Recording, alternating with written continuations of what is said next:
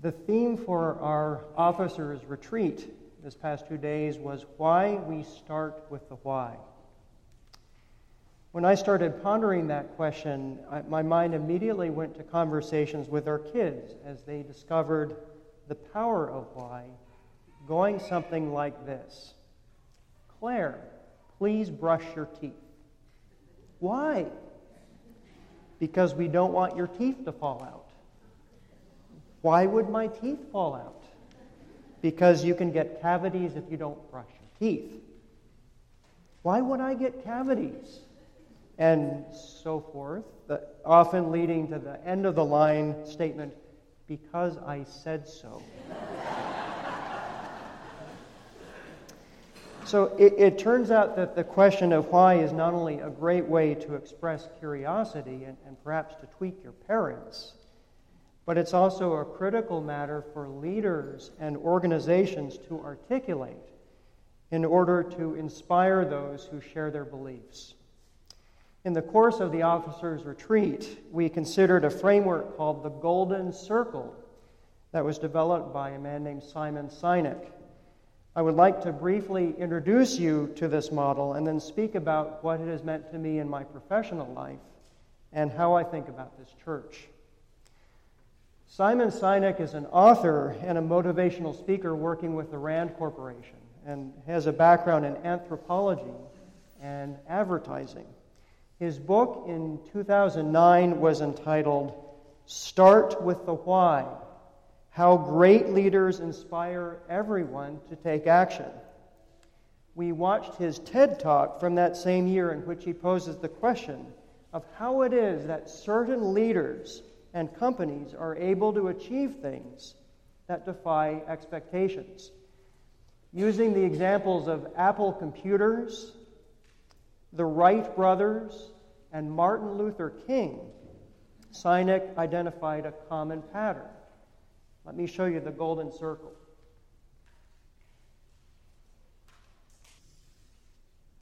So on the outside is the what. In the middle is the how. And in the very center is the why. Every person, every employee of a company knows what he or she does.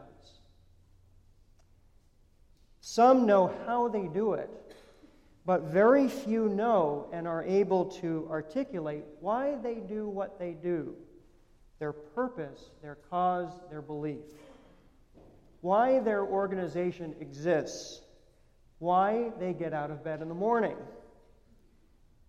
While most people communicate the what very easily, the leaders and organizations that truly inspire think, act, and communicate from the inside out, starting with the why. Sinek claims that people don't buy, in the context of corporations, they don't buy what you do, but they buy why you do it. Why you do it. And that what you do proves what you believe. Sinek draws an interesting comparison between his model of the Golden Circle and how our brains are constructed. So on the outside is the neocortex, our Homo sapiens brains. So that's the part of our brains responsible for rational analytic thought and for language. So deeper in these other two layers are more primitive limbic brains. And those are the parts of our brains responsible for behavior, for decision-making, for emotion, where language isn't seated. Sinek's claim is that to truly inspire, one must engage that limbic brain, the why, the belief, the cause. Martin Luther King inspired 250,000 people to come to Washington, D.C. in the summer of 1963, not by outlining a 10-point plan for achieving racial justice, but by speaking passionately over and over and over again about his dream for a better America, in which the laws of the nation would come to resemble God's laws. So people came not for him, not for the what, but for themselves, for the belief that they shared with him. Sinek concludes his TED Talk by asserting that those who lead inspire us. We follow those who lead because we want to for ourselves. Those who start with the why have that ability to inspire. If you are interested in watching Sinek's 20-minute TED Talk, that will be shown in the fireside room after the service today. Joanne's invitation to speak this morning came to me at a time when my professional life as Chief of Adult and Family Medicine at Kaiser San Rafael has never been busier. With the insurance exchanges going live this month and the healthcare marketplace transforming rapidly in the face of unprecedented pressures to reduce costs, we have been introducing a flurry of changes intended to provide our patients with the experience of quality and service that they can't experience anywhere else. So this month we have introduced video visits, we've installed a major upgrade in our electronic medical record, we've held meetings between specialty departments 2 or 3 evenings a week, much to the delight of my bride, to identify opportunities to improve care. It has been quite overwhelming. Then enters the question, why? As I set aside the question of how I could take on another task in October, I realized there is really no higher priority than being able to articulate why I am called to do what I do, particularly in the midst of disruptive change and lots of noise. The compass bearing that has helped guide me through this wild time at work is the why. To help our patients be as healthy as possible, to help those who are ill to get better, to provide comfort for those who are suffering. One of my colleagues recently relayed to me the reassurance he received from a more senior mentor reflecting on the stress of so many changes at work all at once. Don't worry. When it comes down to it, we are doing God's work.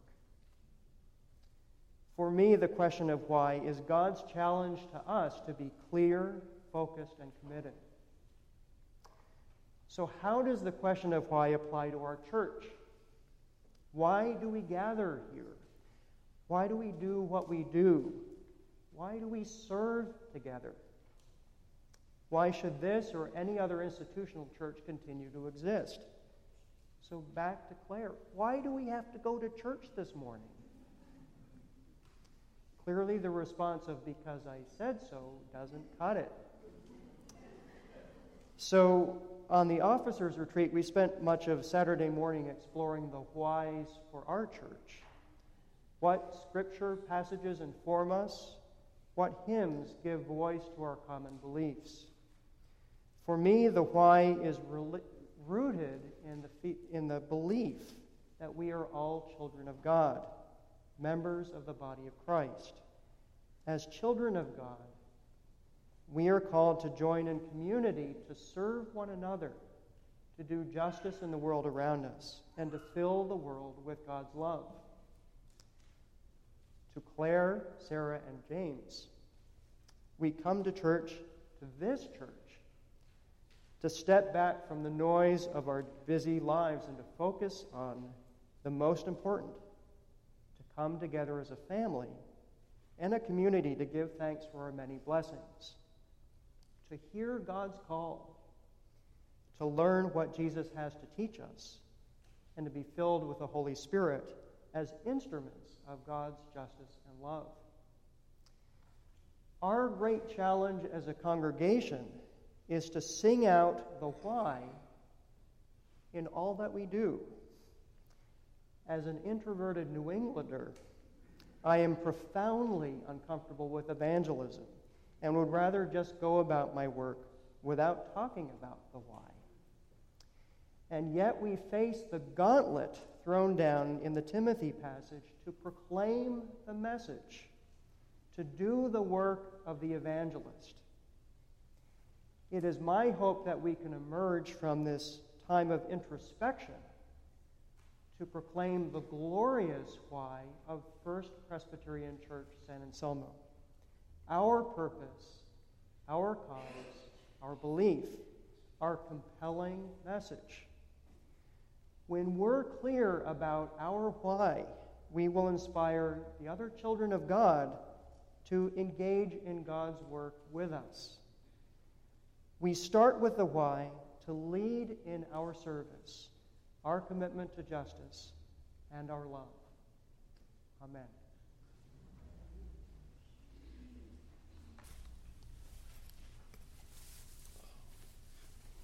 When Joanne asked us to talk about the why, as why we come to church, what motivates us to be here, I had to think a little bit. I grew up in this church. I went to Sunday school here, so it's always been a very safe place for me. But that does not explain my why. My why really has to do with the transformation I experience when I share in this community. You could say that it is my desire to be changed for the better by operation of the Holy Spirit in God's community. The first thing that came to mind when I thought about the why question was the image of us, our community, First Presbyterians, gathered at San Anselmo City Hall last month to honor Joy Schneider for her work with the Rest Food Shelter Program. Her award was given during the beginning of the City Council meeting to a standing room only audience. Joy gave a wonderful acceptance speech. She thanked all the right people, and the award was bestowed with genuine applause. Immediately following the ceremony, the City Council chamber emptied through the back doors. Nearly half the people left, and this caused the mayor to comment, "There go the Presbyterians." At that moment, and I know pride is not a virtue, but I felt so proud, if not a little unworthy, to walk with this community as a Presbyterian and a member of this congregation. We were recognized as believers, members of the community, and I'll say it, Christians, doing the right thing, a transforming experience for me. The study of the Word is another thing that explains my presence here. My adult participation in this community did not begin until I was in my 30s, and I decided to take a 3-month Kerygma class from the then associated pastor, David Warner. We learned about the people of the Bible through the study of various themes, and that class had a profound spiritual impact on me. It helped me recognize the power of Jesus Christ and the fact that Jesus Christ is a vehicle for my faith. It also introduced me to this community of believers. This congregation fosters dialogue about faith through the study of the Word, from Scripture and from non-biblical texts. We are invited and personally challenged to explore from an intellectual and spiritual perspective our faith. I am truly grateful for that opportunity. One of my co-workers at work is I guess he would be at work if he's a co-worker, is a practicing Roman Catholic. And we are often comparing our traditions, and occasionally we'll tease each other about being Presbyterian or being Catholic.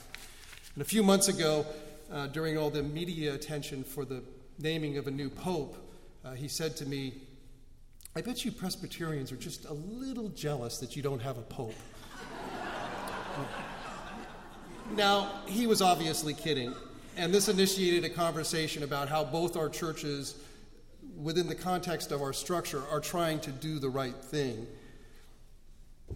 But I must admit, despite all the jokes about the Book of Order, there's something to be said for Presbyterian government. And believe it or not, and this is almost embarrassing, but that's one of the things that I like about this place, and one of the things that's increased my comfort level about calling myself a Presbyterian. Our principles of church government are instrumental in the way we express our faith. We as a congregation and as individuals are challenged to discern and measure our fidelity to the Word of God with each corporate decision we make. Our polity personally challenges us to incorporate our faith into action, It constantly reminds us that everyone is welcome at the table, that we live in the grace of God's love, and that loving one another is something we need to practice on a day-to-day basis. When we are personally challenged in this way, we are transformed. Most Sundays, I walk away from this place having been changed or uplifted. I like to say I take something away, whether it's a conversation, a hymn, or something that speaks to me in a sermon, the celebration of our inclusiveness. I mean, just listening to the choir in this place is a spiritual experience. If you are not a believer and you come to this place and you hear the choir, it just may transform you. Here, we come together as part of the body of Christ. Our motto is love one another, and it shows in how we interact in the world and with each other. We are invited to accept each other, be vulnerable, and enjoy the fruits of God's love together here and now. Amen to that.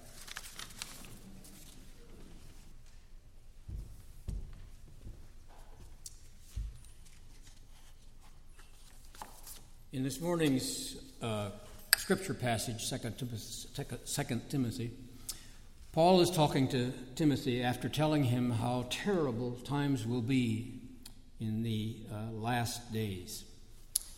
I'm glad we didn't have to read the long list of godless ways he says people will be behaving then, because you'd all recognize them as being very common, very prevalent now, and if you took them seriously, you'd think we were in last days right now. In that context, Paul is exhorting Timothy to continue what you have learned, charges him to preach the word. I was disappointed he didn't add use words if necessary. But then finally says, do the work of an evangelist, discharge all the duties of your ministry as though they were one and the same.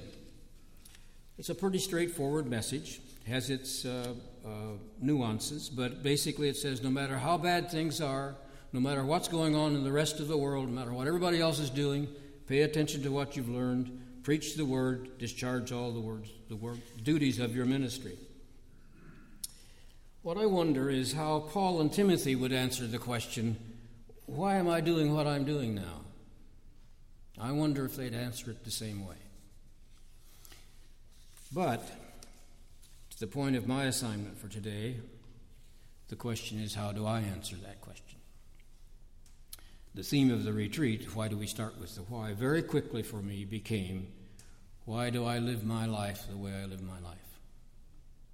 More accurately, perhaps, how do I try to live my life, or how do I wish I could live my life?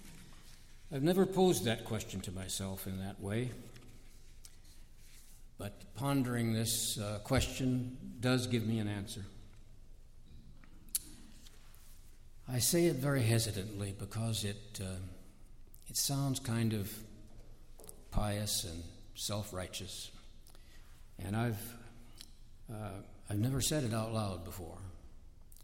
It takes some courage for me to say it. But I believe that God dwells in me as the Holy Spirit, who is alive, living my life with me, constantly, in all situations, inviting and guiding and pushing and prodding, and in whatever way possible, trying to get me to live my life, acting and responding with love.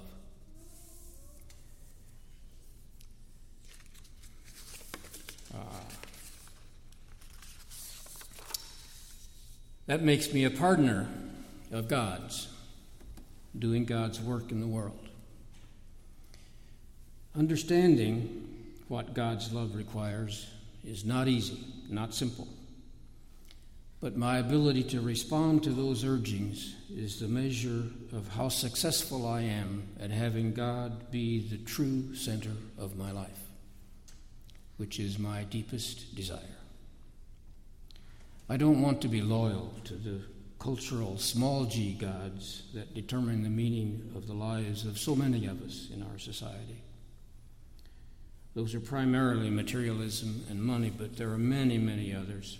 And for me, there have been other centers of my life and other places my loyalty has been placed. as there are even now. But I want the meaning of my life to be in my desire to have God be its true center and my working to make it so. Those are the words that I wrote before the officers' retreat. What I want to add now are these. I believe that we are all children of God, one part of the creation which God loves, just one part. We are also children of God in the body of Christ, and thus partners, all of us, with God, doing God's work in the world. My great desire and hope is that what we do in this congregation proves that we all believe those things. That anyone looking at us will know that we are children of God, treating everyone as a child of God. That we love the entire creation. That we are loyal to Jesus' teachings, and as members of the body of Christ, doing our best to be partners with God, doing God's work in the world. What a beautiful image. Amen.